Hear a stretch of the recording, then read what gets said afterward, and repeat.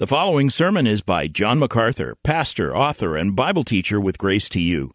If you've never contacted Grace to You, we want to send you a free booklet by John titled Defeating Discontentment. It gives you 7 practical principles that will help you face setbacks and difficult circumstances and experience contentment even when life turns upside down. Request your free booklet titled Defeating Discontentment by writing to defeating@gty.org.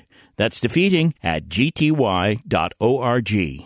This offer is good in North America and Europe through June 2024. And now, unleashing God's truth one verse at a time, here is Grace to You Bible teacher John MacArthur. Well, last week, I introduced a brief series, at least I thought it would be brief, may get extended a bit, on the subject of heaven on earth. And I want to return to that this morning, and probably next Sunday I'll be able to wrap it up. This is an important series for me and for all of us so that we understand really the foundational nature of the church. Let's begin this morning with a familiar verse. Everybody knows Matthew 6:10. Your kingdom come, your will be done on earth as it is in heaven. That is really the mandate of the church. That is the only place where the righteous will of God will be manifest on earth. That's the church's identification and its calling to be the heavenly kingdom on earth. Scripture identifies believers as children of God, the family, the household of God, through salvation in Jesus Christ. And then it identifies us as citizens of heaven, as the assembly enrolled in heaven. Why? Because if you're a believer in the Lord Jesus Christ, you have become a part of the kingdom of God, the kingdom of heaven. Your home is in heaven. Your family is in heaven. The spirits of just men made perfect, the glorified saints. Your king is in heaven. Your inheritance is in heaven. Your heart, therefore, should be in heaven, and your treasures as well. Our Lord said in Matthew 6, don't lay up treasure on earth, where moth and rust corrupts and thieves break through and steal, but lay up treasure in heaven, where that does not happen, because where your heart is, that's where your treasure will be. Everything that matters to us on an eternal level is part of the heavenly kingdom. And I know that sometimes that's hard to grasp because we are so captive to the world in which we live and so earthbound. But in 1 Peter 2, we who are a part of the heavenly kingdom are called aliens and strangers in this world. This is not our country, not our nation, not our home. One way to understand it, I think, maybe this will help, is to view the church as a colony of heaven. We all know what a colony is. You have a nation, a ruler, who decides that he wants to plant his power and plant his influence and plant his blessings in a place far away. There were 13 such colonies that started the United States of America. There was a great era in the Western world of colonization. We understand that, and I think you can look at the church as a colony of heaven. Our King is in heaven. He rules from there. His law is there. But His law has been transferred to a colony on earth. His power and His presence are there in heaven, but they too have been transferred to a colony on earth, where His people embody His presence and His power through the Holy Spirit. We are to be the culture of heaven on earth. We are to reflect our King, King Jesus, and the law of His kingdom, as well as the benefits and blessings of His kingdom. That's what the church should be. It should be a colony of heaven. In many cases, that would be a stretch. The church is a ragged Cinderella so often. But we have to go back to the foundation. And this is a necessary emphasis, I think, in our day when churches have lost sight of what they really are to be. Now, the will of our King is not difficult to know.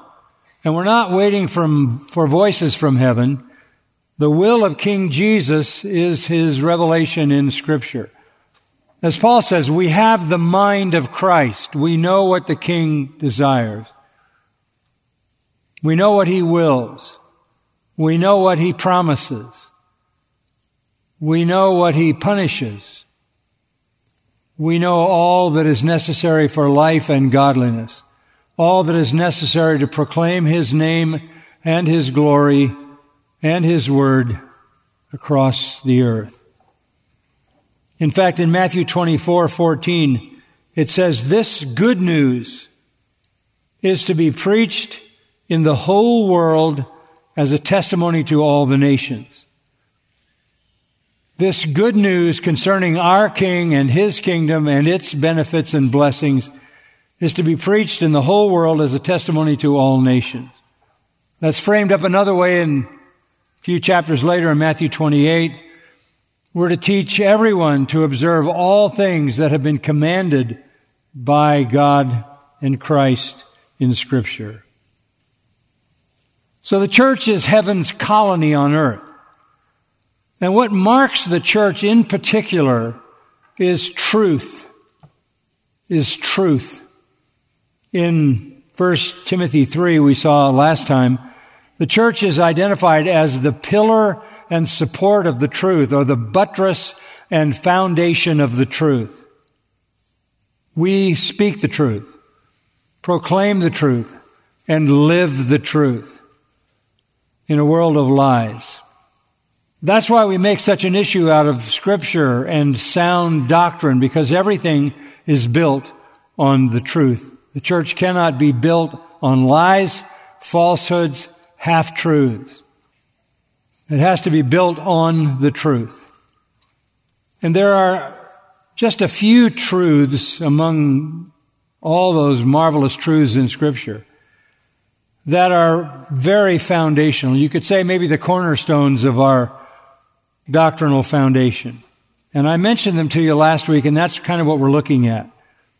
Very basic doctrines, very familiar doctrines, very necessary doctrines, and always the priority if the church is to be a faithful colony on earth manifesting heaven's glory in the midst of earth's darkness.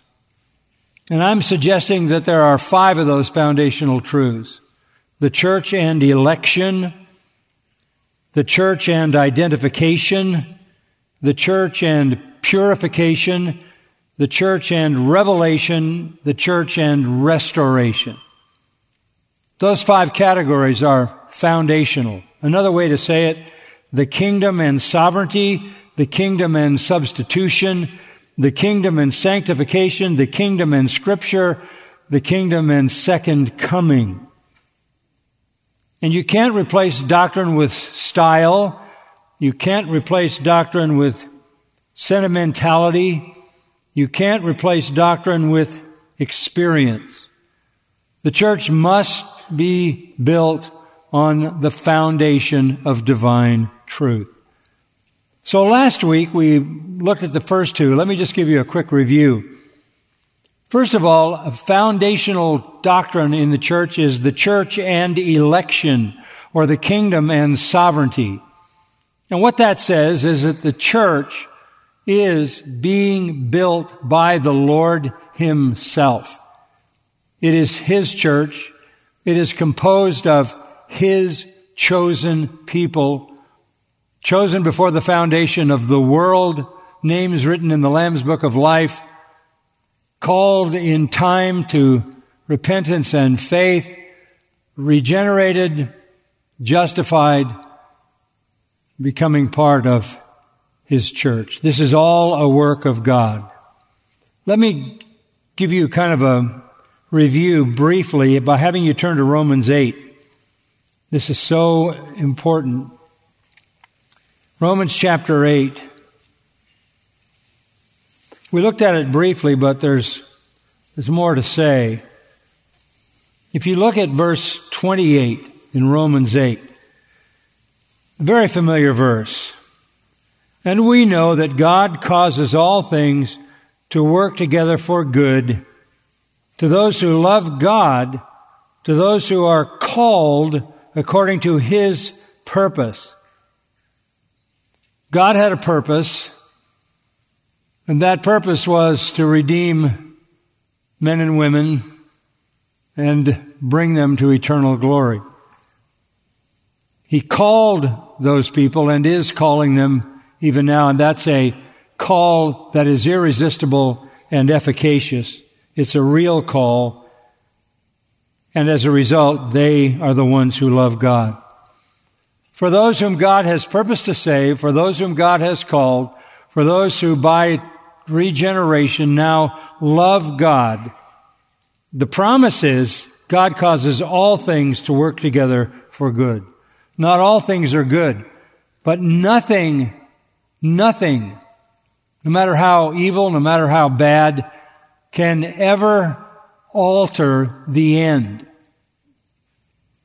There are plenty of evil things in and around us.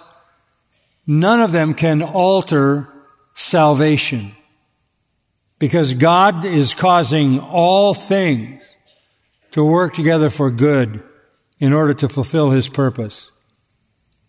And further, notice verse 29 as he unfolds the details of this. Whom He foreknew doesn't mean He knew about something in advance. It means He predetermined. For those He predetermined, He predestined to become conformed to the image of His Son. That is to say, He predestined them all the way to eternal glory in Christ likeness. God didn't predestine people to be saved and then lost. He predestined them to Christ likeness in eternal glory.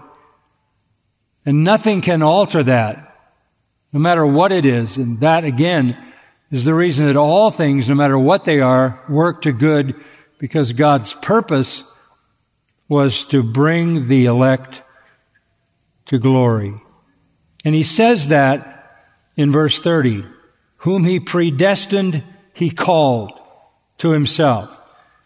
And whom He called, He justified. These whom He justified, He also glorified. Those that He predestined, He called, He justified, and will glorify. And again, there's no one lost in the process. And all those things that threaten our salvation, God works to good because His saving purpose will stand. Few rhetorical questions follow. Notice what Paul says in verse 31. What shall we say then to these things? If God is for us, who is against us? What are you saying there? Who's more powerful than God? If God has determined that all the predestined will be glorified, and if God is working everything out for our eternal good, who is more powerful than God? Who can alter that? The answer is obvious. He who didn't spare His own Son, but delivered Him over for us all, how will He not also with Him freely give us all things? He wouldn't give His Son to die for us and then lose us, but He will give us all things as He promised. Who will bring a charge? Another rhetorical question against God's elect. No one can overpower God, and there is no higher court than God, and God is the one who justifies, and He has declared us righteous in Christ. There is no higher judge. Verse 34, who is the one who condemns? Christ Jesus is He who died. Yes, rather, who was raised, who is at the right hand of God, who also interceded for us. Christ won't condemn us because He took our condemnation. He paid it in full. And God validated that by raising Him and setting Him at His right hand to intercede for us. This is the security of God's divine elective purpose. Verse 35 poses another question. Who will separate us from the love of Christ? Will tribulation or distress or persecution or famine or nakedness or peril or sword? Just as it is written, for your sake we are being put to death all day long. We were considered as sheep to be slaughtered. Will hardship separate us from the love of Christ?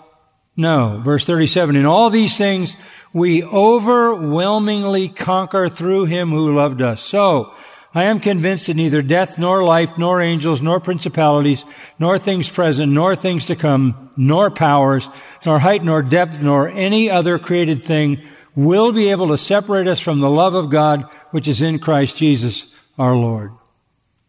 God the Father predestined us. God the Son paid the price for our sin. God the Holy Spirit gave us life.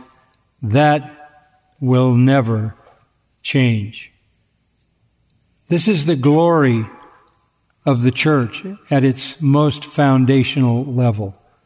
We are God's people by His choice. And you have to view the church that way. You have to understand that the church is the possession of God forever. Forever. And consequently, we triumph. We looked at that in 2 Corinthians 2. We always triumph in Christ, which is another way of summing up what we just read in Romans 8. Secondly, last time we looked at the foundational doctrine, the church and identification. We talked about the fact that the church is in union with Christ. There is common eternal life between Christ and His church. He that is joined to the Lord is one spirit. One spirit. It's a marvelous truth. It's all throughout the New Testament. Just a reminder, 1 Corinthians chapter 1, verse 30. By His doing, that again refers to God's sovereignty, by His doing you are in Christ Jesus. You not only believe in Him and receive Him, you are in Christ. You are inseparable from Christ, who became to us wisdom from God and righteousness and sanctification and redemption.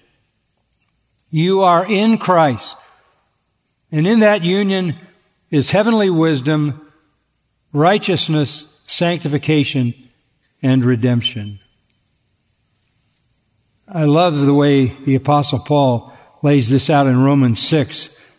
Look at Romans 6 just briefly, and verse 3 is a good place to start. Do you not know that all of us who have been baptized into Christ, immersed into Christ, not talking about water, it's using it as a way to express being immersed into Christ. If you have been immersed into Christ, you have been immersed into His death. This is a staggering reality, that when Christ died, we died in Christ. Verse 4 says, we have been buried with Him through baptism into death, so that as Christ was raised from the dead through the glory of the Father, so we too might walk in newness of life. For if we become united with Him in the likeness of His death, certainly we shall also be in the likeness of his resurrection. We are in union with Christ in his death and resurrection. As a result of that, verse 6 says, our old self was crucified with him in order that our body of sin might be done away with and we would no longer be slaves to sin. For he who has died is freed from sin. Now, if we have died with Christ, we believe that we shall also live with him. So verse 11, consider yourselves to be dead to sin, but alive to God in Christ Jesus. In Christ Jesus. Amazing reality. He is in us, and we are in him. This is the great doctrine of identification or substitution or imputation. And since this is true, every believer has Christ dwelling in him and in her. And we talked about the practical implications of that last time. Whenever you meet a Christian, you're meeting someone in whom Christ lives. How you treat each other is critical, because how you treat each other is how you treat Christ. And we looked at Matthew 18 to see the practical implications of that. You don't ever want to despise one of Christ's. You don't want to cause one of Christ to stumble into sin. You'd be better off drowned, Jesus said. You want to do everything you can to avoid an offense to one in whom Christ lives. So the church can only be understood foundationally as the elect of God who are in living union with Christ. We live, yet not I, says Paul, but Christ lives in me. We are in Christ and he is in us. This is the true church. Now, let's come to the third foundation pillar, if you will, the church and purification. The church and purification, or the kingdom and sanctification. The church is being built by the Lord himself. That's foundational. The church is united to the Lord himself. That's foundational. And the church is called to be like Christ. You heard that in the song just a moment ago. Pressing toward the mark of the prize of the high calling of God in Christ Jesus is to press toward Christ-likeness. The church pursues holiness. Go back to Matthew 18. And we looked at that last week. But in Matthew chapter 18 and verse 15, really this is the first instruction in a corporate sense to the church. And it's this, Matthew 18:15. If your brother sins, go and show him his fault in private. If he listens to you, you've won your brother. But if he does not listen to you, take one or two more with you, so that by the mouth of two or three witnesses every fact may be confirmed. If he refuses to listen to them, tell it to the church. And if he refuses to listen even to the church, let him be to you as a Gentile and a tax collector, an outsider. Now, this has to be balanced with the reality that you recognize that fellow believers are the elect of God. They're on their way to eternal glory.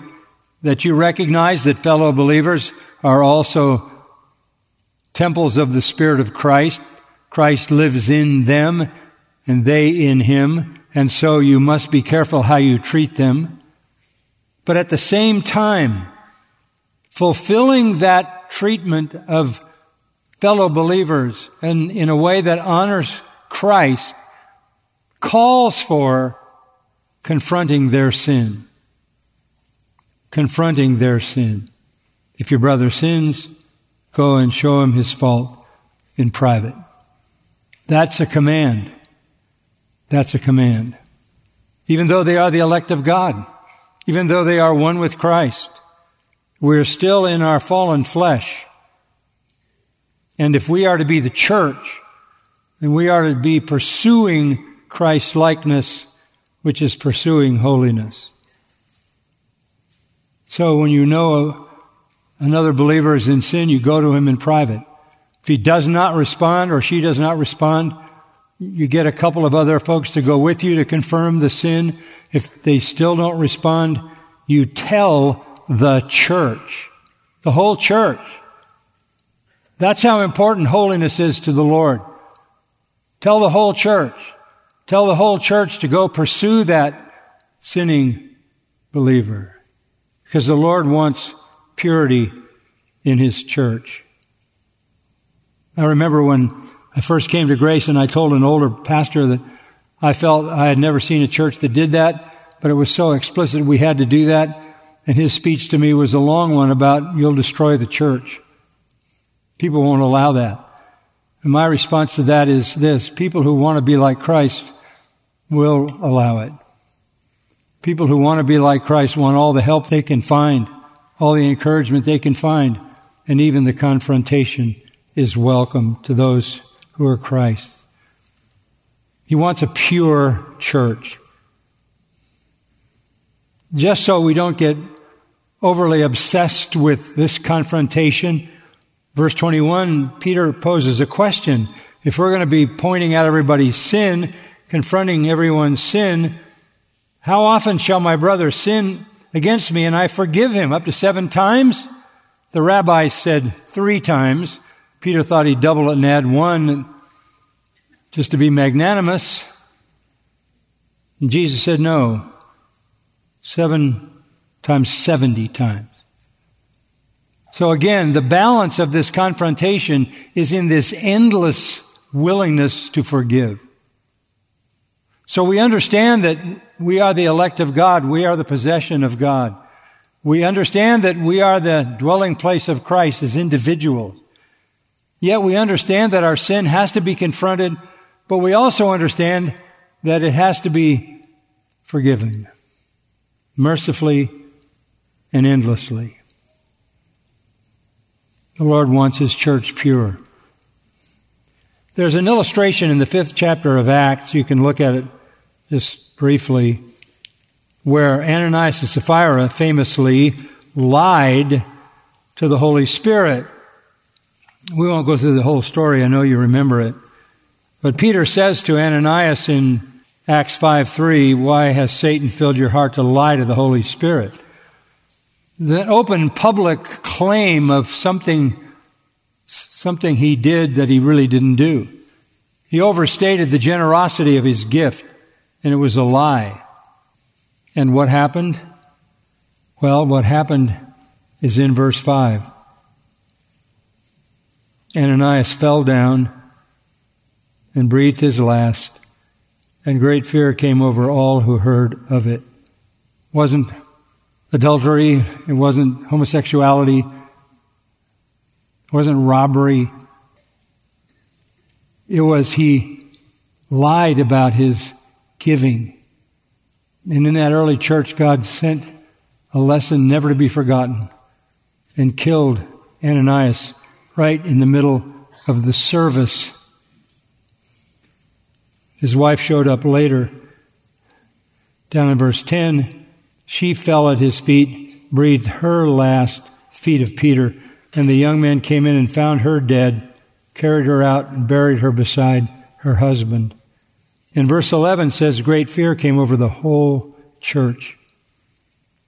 They got a lesson in the fact that the Lord wants His church purified.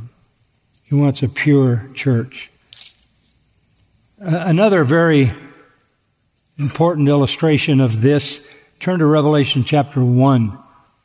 Revelation chapter 1 is the first vision of John, which is an image of Christ. And looking at that image, he sees Christ in the midst of lampstands, which shows Him moving in His church. That's the significance of it. Verse 14 says, his head and hair were white like white wool, like snow. His eyes were like a flame of fire. His feet were like burnished bronze, which has been made to glow in a furnace. This is Christ moving in His church. And moving in His church, His penetrating laser eyes are like a flame of fire, finding sin and his feet like burnished bronze, glowing in a furnace, are an expression of judgment to stamp it out. Even in that magnificent vision of Christ in his church, there is the threat of judgment. Judgment must begin at the house of God. The vision was so frightening. Verse 18, verse 17, John said, I fell at his feet like a dead man. Christ wants a pure church, a holy church. This shows up in the 7 letters to the churches.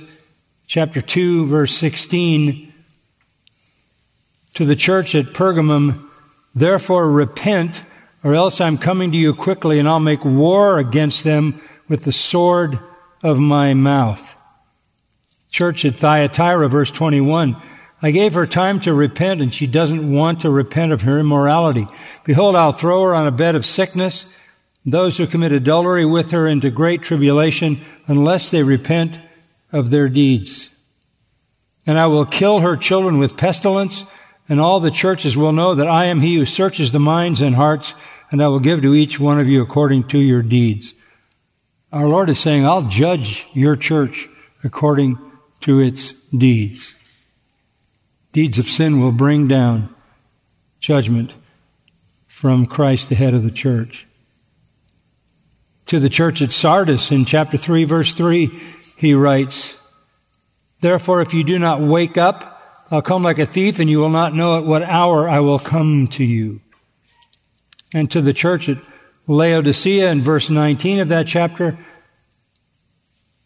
those whom I love I reprove in discipline, therefore be zealous and repent.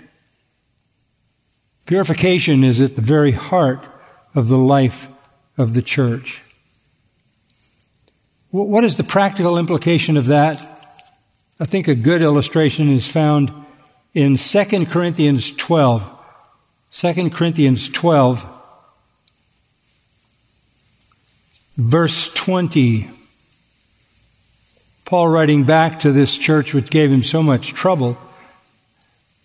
And he said, I'm afraid that perhaps when I come, I may find you to be not what I wish, and may be found by you to be not what you wish.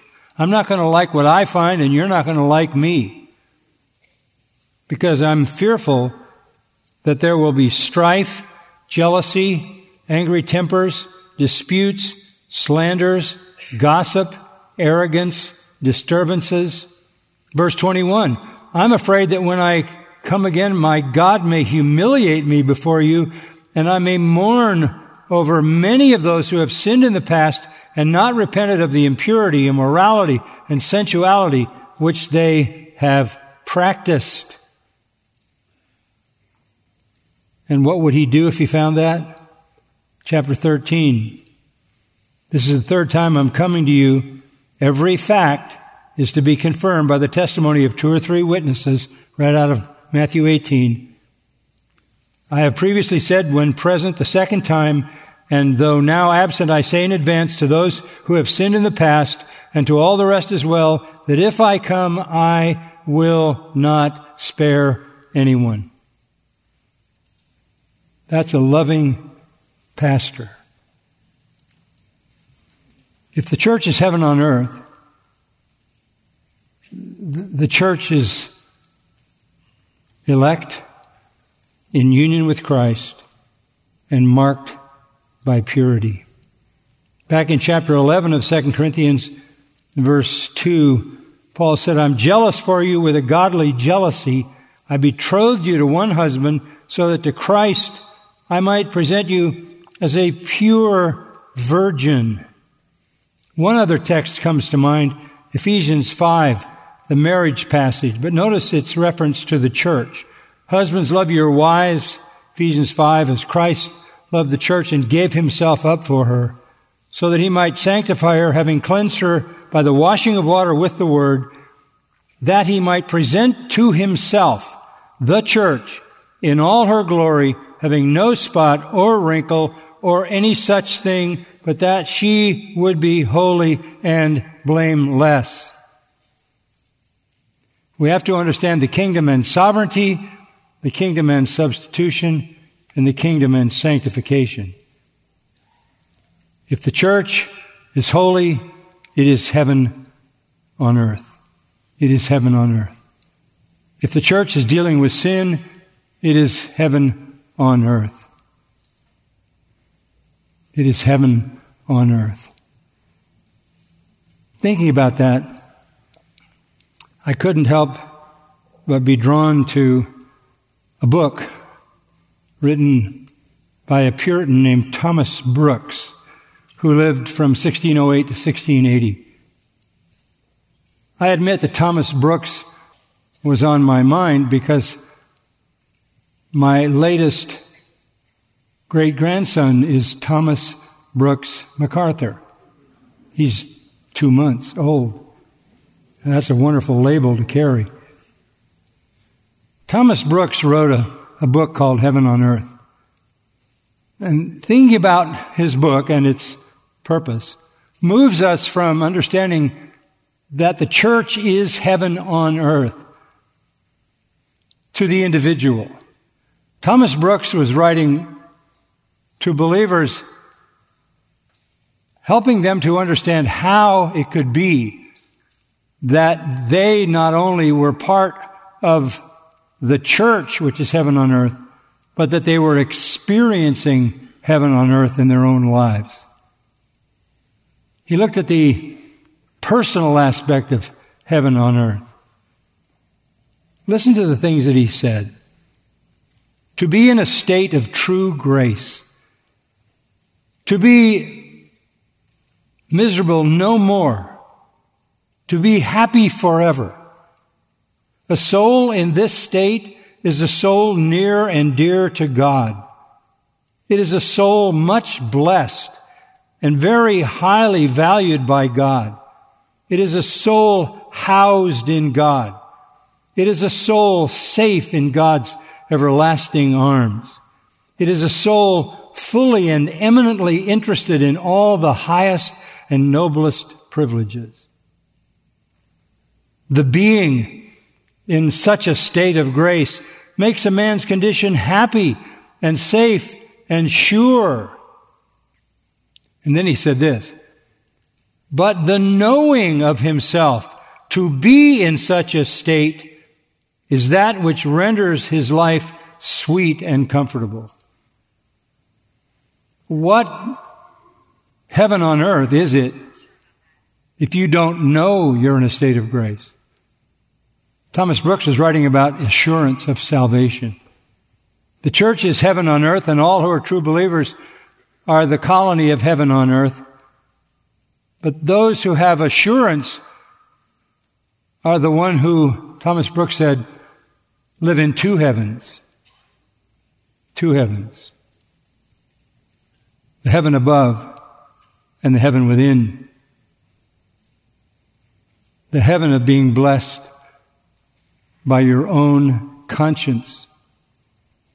Assurance, he wrote, is a reflex of a gracious soul, whereby he clearly and evidently sees himself as a gracious, blessed, and happy person.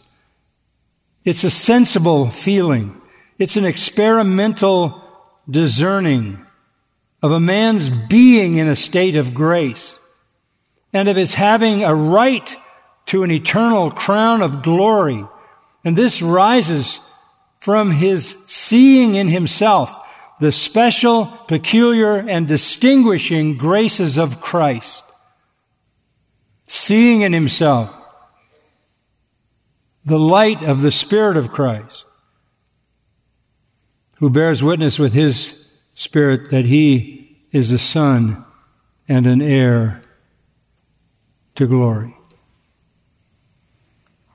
There are many Christians who do not enjoy the internal heaven. Brooks followed that up by saying this: assurance is the beauty and apex of a Christian's happiness in this life. It is usually attended with the strongest joy, with the sweetest comfort, with the greatest peace.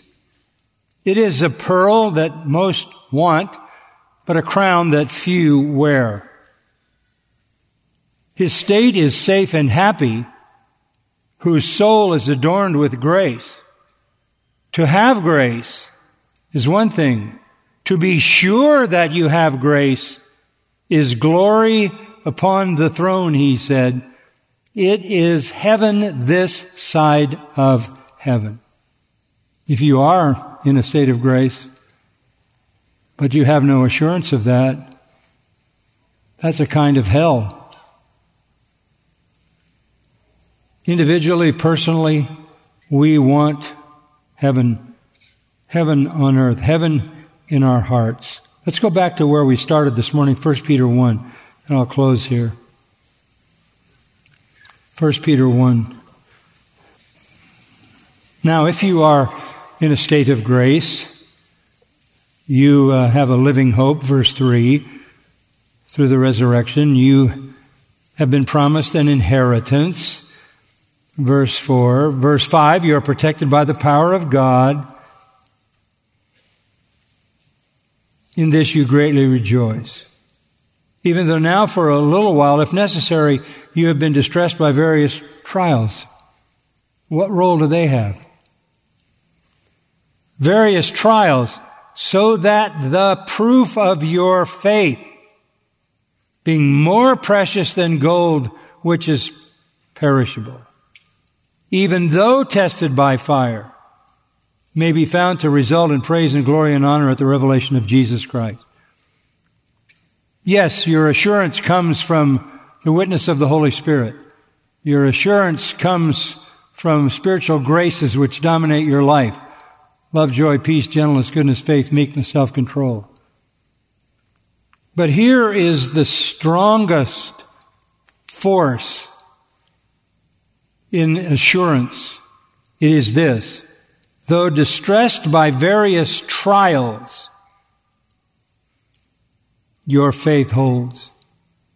You're triumphant.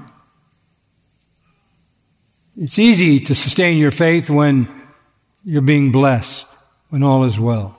But the real proof of your faith is being tested by fire and having your faith stand strong. And that confidence that comes out of a tested faith, Peter says, is more precious than gold which is perishable. It is another way of saying it is heaven on earth. I can't imagine what life would be like for someone who was told that they were in a state of grace but never had any assurance. Because assurance is the sweetest taste of heaven in this life. It's wonderful to be a part of the church because this is heaven on earth. It's even more wonderful when you know you're not just a part of it, but when heaven on earth is in your heart because you are Christ's and you know that. And again, that confidence comes through the work of the Spirit, but in particular, Peter is saying it comes through various trials. And out of those trials you come. In verse 8, and you love Him, and you believe in Him, and you greatly rejoice with joy inexpressible and full of glory. When that's you in the trial, that's the proof of your faith. And that is heaven on earth in the believer's heart. Let's pray. Our Father, we are so thankful that you have blessed us with all these great realities. They're so inexhaustible. 1,000 lifetimes would not penetrate all the glories of this truth of salvation. We feel like we're just on the edges of it, and it's so magnificent. We want this church to be what you want it to be. We want these people to be like Christ so that heaven does come to earth. And you can see a taste of heaven in the living and loving and worshiping and serving of the church on earth. May we be such a colony of heaven that everyone knows we're not part of this world. We're part of a kingdom in heaven. Give us that assurance individually and that confidence corporately. We thank you. In Christ's name, amen. You've been listening to John MacArthur, Bible teacher with Grace to You. For free access to all of John's lessons and a listing of study Bibles and books available for sale, visit Grace to You's website at gty.org. John MacArthur and Grace to You reserve all copyright protection under applicable law. Our copyright policy is available at gty.org, and it includes instructions for and limitations on duplicating this digital file.